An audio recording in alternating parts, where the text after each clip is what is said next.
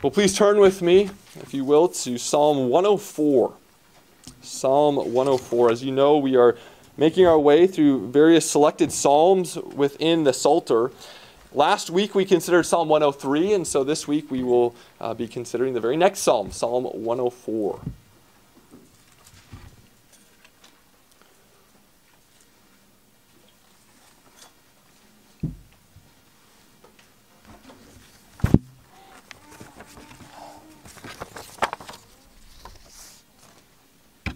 Psalm 104, please pay careful attention, for this is God's holy and inspired word given to us this morning. Bless the Lord, O my soul. O Lord my God, you are very great. You are clothed with splendor and majesty, covering yourself with light as with a garment, stretching out the heavens like a tent. He lays the beams of his chambers on the waters. He makes the clouds his chariot. He rides on the wings of the wind. He makes his messengers winds, his ministers a flaming fire. He set the earth on its foundations so that it should never be moved. You covered it with the deep as with a garment. The waters stood above the mountains. At your rebuke they fled. At the sound of your thunder they took to flight. The mountains rose, the valleys sank down to the place that you appointed for them. You set a boundary that they may not pass, so that they might not again cover the earth. You make springs gush forth in the valleys. They flow between the hills. They give drink to every beast of the field. The wild donkeys quench their thirst. Beside them the birds of the heavens dwell. They sing among the branches. From your lofty abode you water the mountains. The earth is satisfied with the fruit of your work. You cause the grass to grow for the livestock, and plants for man to cultivate, that he may bring forth food from the earth, and wine to gladden the heart of man, oil to make his face shine, and bread to strengthen man's heart. The trees of the Lord are watered abundantly, the cedars of Lebanon that he planted. In them the birds build their nests. The stork has her home in the fir trees. The high mountains are for the wild goats. The rocks are a refuge for the rock badgers. He made the moon to mark the seasons. The sun knows its time for setting. You make darkness, and it is night, when all the beasts of the forest creep about. The young lions roar for their prey, seeking their food from God. When the sun rises, they steal away and lie down in their dens. Man goes out to his work and to his labor until the evening. O Lord, how manifold are your works! In wisdom have you made them all. The earth is full of your creatures. Here is the sea, great and wide, which teems with creatures innumerable, living things both small and great. There go the ships, the Leviathan, which you formed to play in it. These all look to you to give them their food in due season. When you give it to them, they gather it up. When you open your hand, they are filled with good things. When you hide your face, they are dismayed. When you take away their breath, they die and return to their dust. When you send forth your spirit, they are created, and you renew the face of the ground. May the glory of the Lord endure forever. May the Lord rejoice in his works, who looks on the earth and it trembles, who touches the mountains and they smoke. I will sing to the Lord as long as I live. I will sing praise to my God while I have being. May my meditation be pleasing to him, for I rejoice in the Lord. Let sinners be consumed from the earth, and let the wicked be no more. Bless the Lord, O my soul. Praise the Lord. Well, the grass withers and the flower fades, but the word of our God stands forever. May he write this word upon our hearts this morning. Well, I remember when we first moved here, and the first time it was a clear day and I saw Mount Rainier looming, I thought to myself, how do people get used to this? This is incredible. This is amazing. But we do. We get used to how profound and amazing and majestic God's creation is. And what the psalmist is telling us here right away in verse 1 is that when we behold the beauty of God's creation, we are to call upon our own soul to bless and praise our God. Now notice the similarity between Psalm 103 verse 1 and Psalm 104 verse 1. They begin the same way. Bless the Lord, O my soul. Now Psalm 103, which we considered last week, is a psalm in which David is praising and blessing God as Redeemer. Our God is the God who forgives all our iniquities. Our God is a God who promises that He will not repay us according to our sins or treat us according to our iniquities. As high as the heavens are above the earth, so great is the Lord's steadfast love towards those who fear Him. As far as the east is from the west, so far as the Lord removed our sins from us. But now when we read Psalm 104, the psalmist is calling us to praise God not primarily as Redeemer, but as Creator and Sustainer. The psalmist here is focusing upon God's works of creation and providence. And so Psalm 103 and Psalm 104 complement each other in a wonderful way. In both Psalms, we are called to praise and bless our God as Redeemer, Creator, and Sustainer. And so this morning, what I'd like us to do is to think about how our God is both Creator and Sustainer. We're going to think about God's works of creation and providence as a means of stirring up within us praise and worship to our God.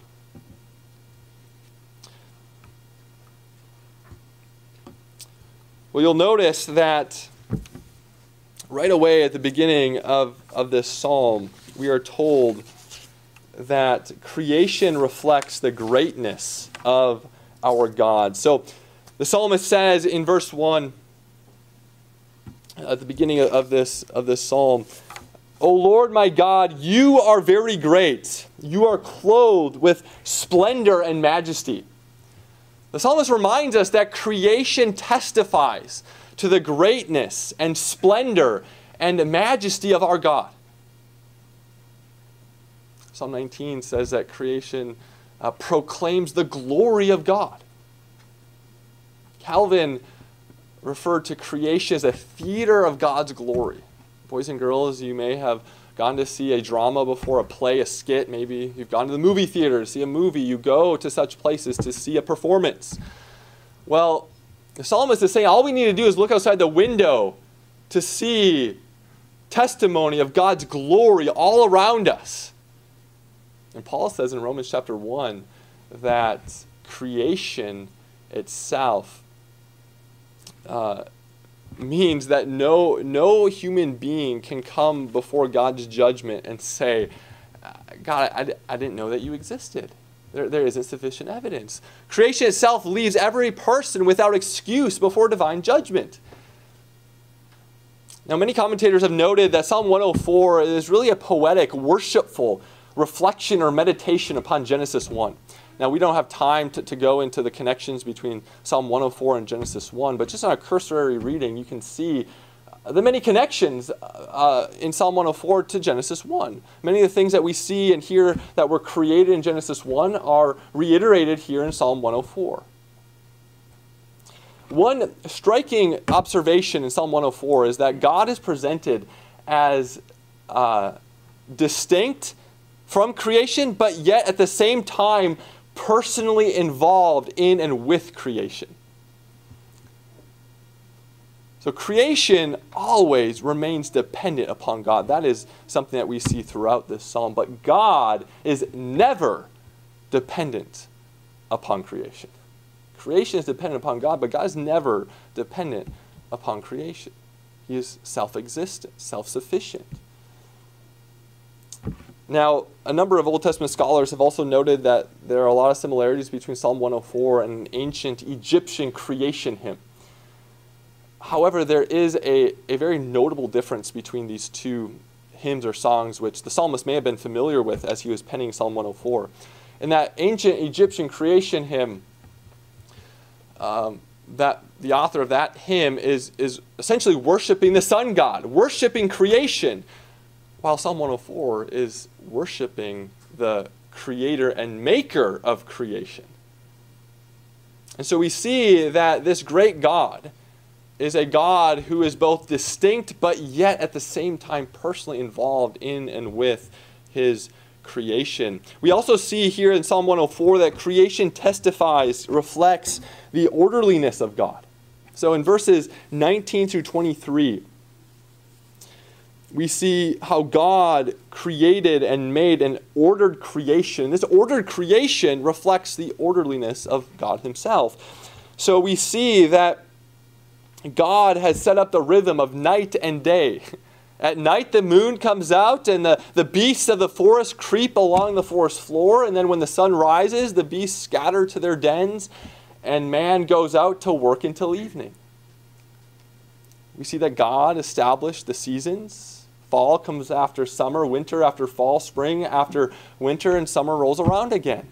And so there's a predictable pattern to days and seasons of the calendar.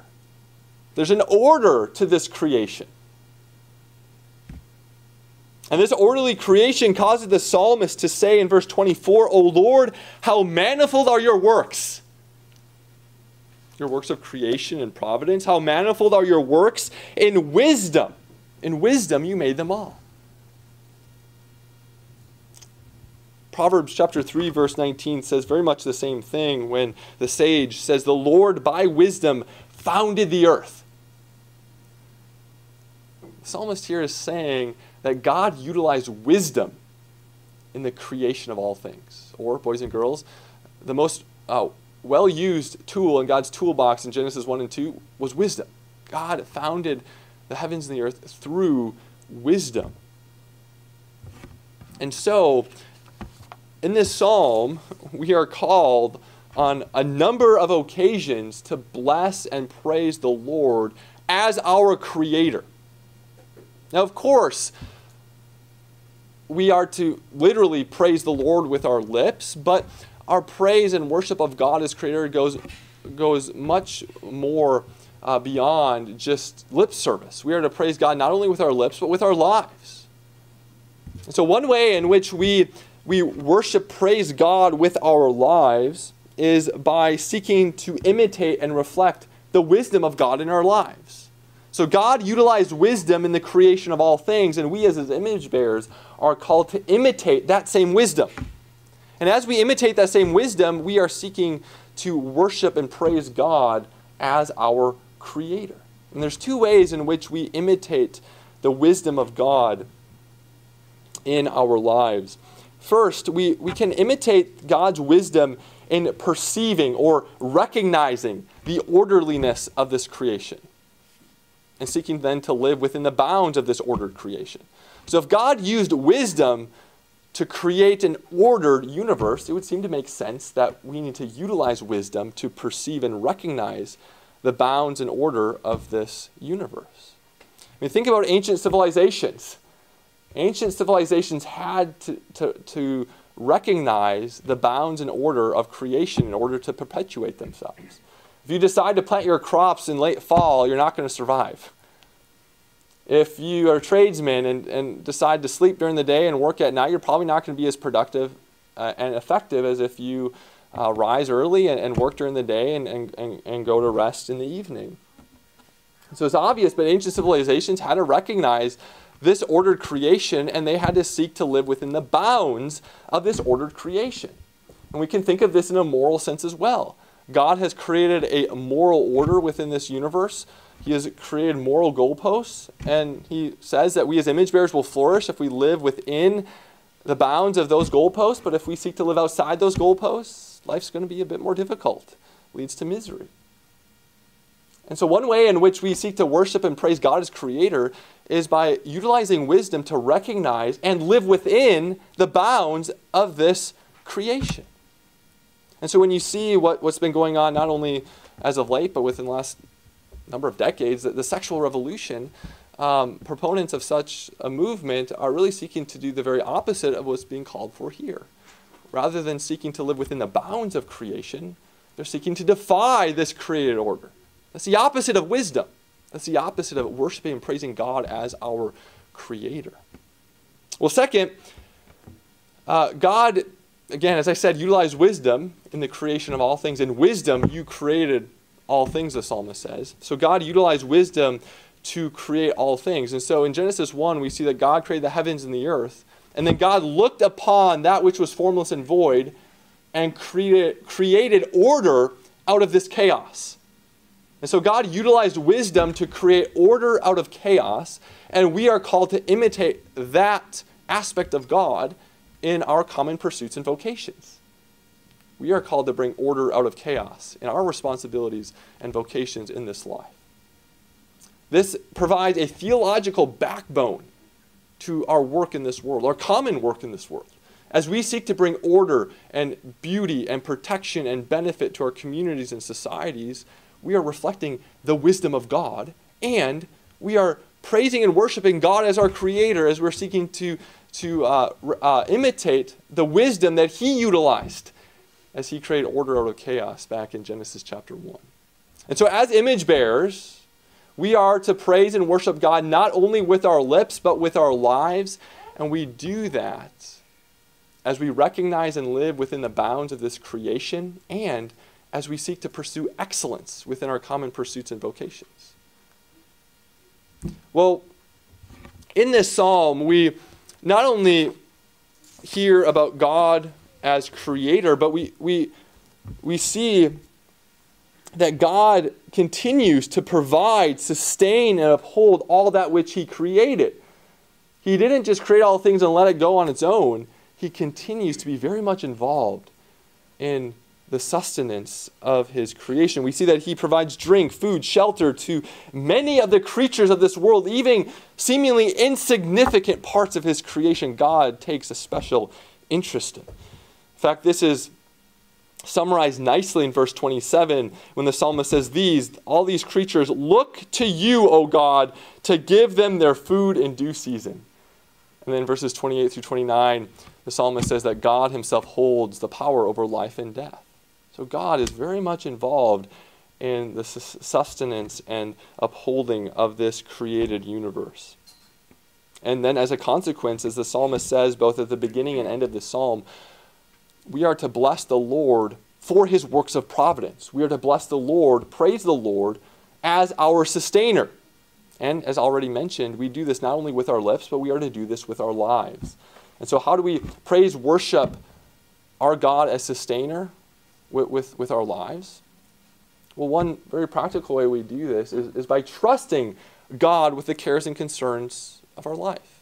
In fact, this is exactly what Jesus does as he thinks about this same doctrine of providence that the psalmist here is speaking of.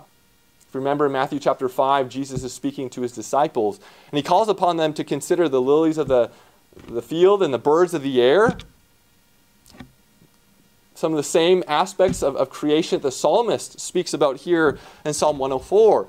And Jesus says, when you look at the birds, and when you look at how God provides for their needs, they have enough to eat, they have home in the branches of the trees, and they're not fretting each and every day about whether or not they'll have enough. And when you look upon the lilies of the field and how God beautifully clothes them, Jesus says to his disciples, are you not of more value than they? Aren't you just a little bit more important than a sparrow or a blade of grass? And so if God richly provides and cares for things as seemingly insignificant as birds and grass, will he not provide for you? Is he not interested in your concerns, your burdens, your anxieties? And so when we reflect upon the doctrine of God's providence, is meant to build up our trust in him as the one who promises to care for us both body and soul, to give us all that we need as long as he ordains to give us breath in this life. And so as you go through your days and you witness many evidences of God's care for this creation, are you mindful of how those seemingly insignificant aspects of your day are reminders of God's fatherly care for you? That God takes an interest in your life, that God has your cares and concerns in mind? So we are called to trust God as our providential Heavenly Father. The second way in which we can praise and worship God as our sustainer is by enjoying his good gifts. One striking feature of this psalm is that this psalm does not present creation as merely utilitarian. Rather, as one author puts it, creation is presented as a source of joy for God's creatures. Creation is not here described as a world of scarcity, but of abundance. God does not merely provide for our bare essentials, but he overwhelms us with his abundance. You'll see here that in verse 15, God provides wine to gladden the heart of man. God could just provide water. That would, allow us to survive. But he provides wine for our enjoyment. We see in verse 26 that the beasts of the ocean play. They don't just merely survive, but they play. There's this element of enjoyment that God wishes his creatures to have as they live and operate within his creation. And so one way in which we praise and worship God as our sustainer is by enjoying God's good gifts. Now, as we seek to embrace and enjoy God's good gifts, there are two ditches, two temptations that we fall into. The one temptation is a temptation of aestheticism, where we want to hold God's good gifts at arm's length. We don't want to embrace them too much or enjoy them too much, and we might keep them at arm's length because we don't want to fall into the trap of idolatry. But on the other end of the spectrum, we are also tempted to enjoy God's gifts supremely and forget about the giver, to become enslaved to these good things of this earth. And the Apostle Paul has some very wise words to those of us who struggle with both of these temptations. And so, to the aesthetic, Paul says in 1 Timothy chapter 4, he says, "For everything is created by God, or everything created by God is good, and nothing is to be rejected, if it is received with thanksgiving, for it is made holy by the word of God in prayer." So notice what the Apostle Paul is saying there. He's saying everything created by God is good. Meaning, we are to look upon God's gifts as good gifts. They are meant to be received and enjoyed by his creatures with a very important condition: if they are received with thanksgiving. Meaning, we are to enjoy these gifts as a means of enjoying, worshiping, and praising the giver of these good things. Our temptation is to forget about the giver and focus supremely upon the things of this earth.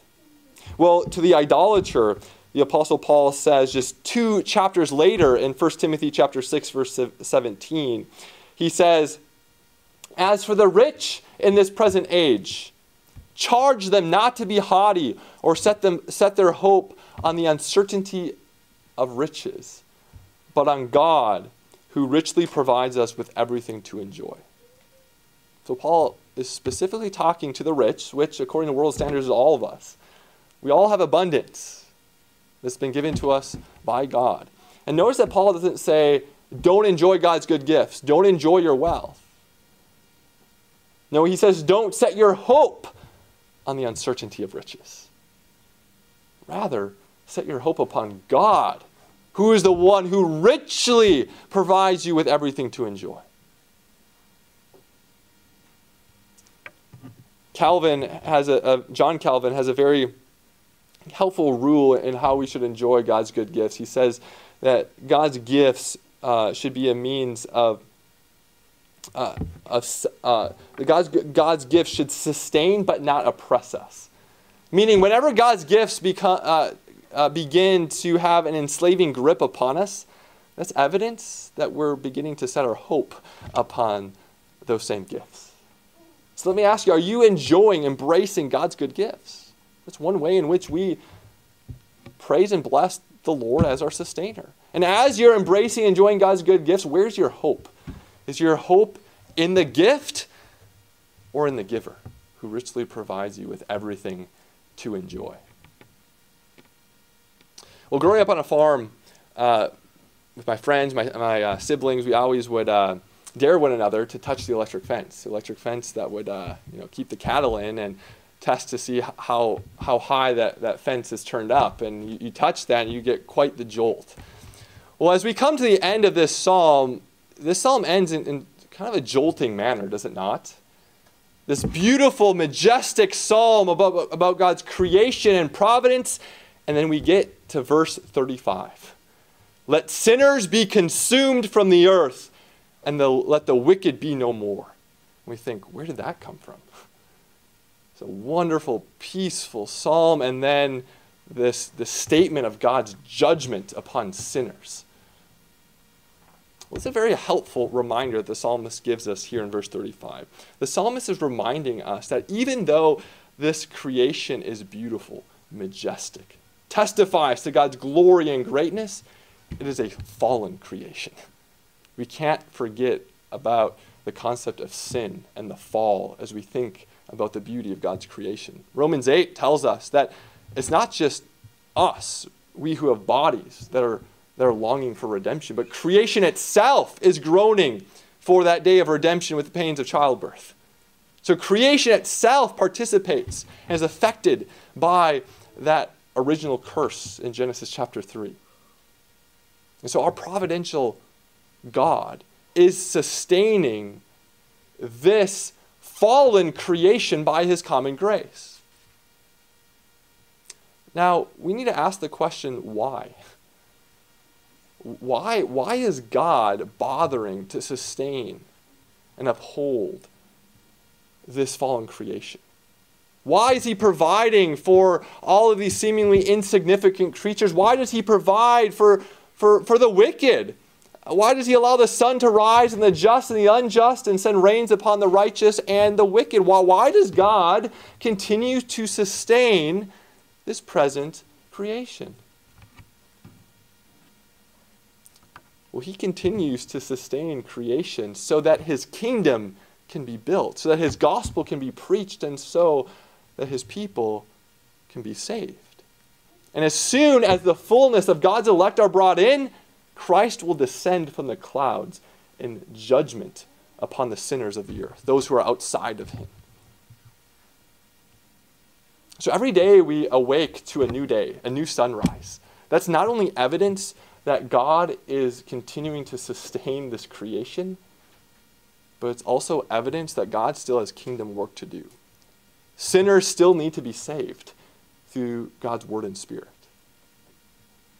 And so when you join your family at the breakfast table, you can be reminded of those two realities, that God is still in the business of sustaining this creation, but God still has kingdom work to do. Sinners will continue to be saved because there is another day.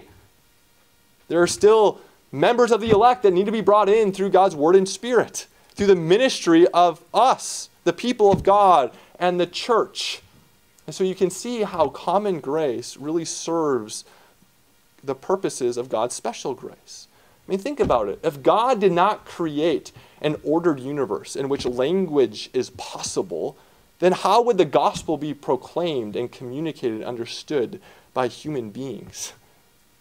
And so you can see that Psalm 104 really does serve as the necessary foundation for what we read about in Psalm 103. Common grace serves special grace. And so the most important thing for us to take away as we conclude this psalm is that we are to find refuge in the life, death, and resurrection of our Lord Jesus Christ, which is the only means by which we will escape this present creation, which will be judged by fire and enter into the glories of the new creation.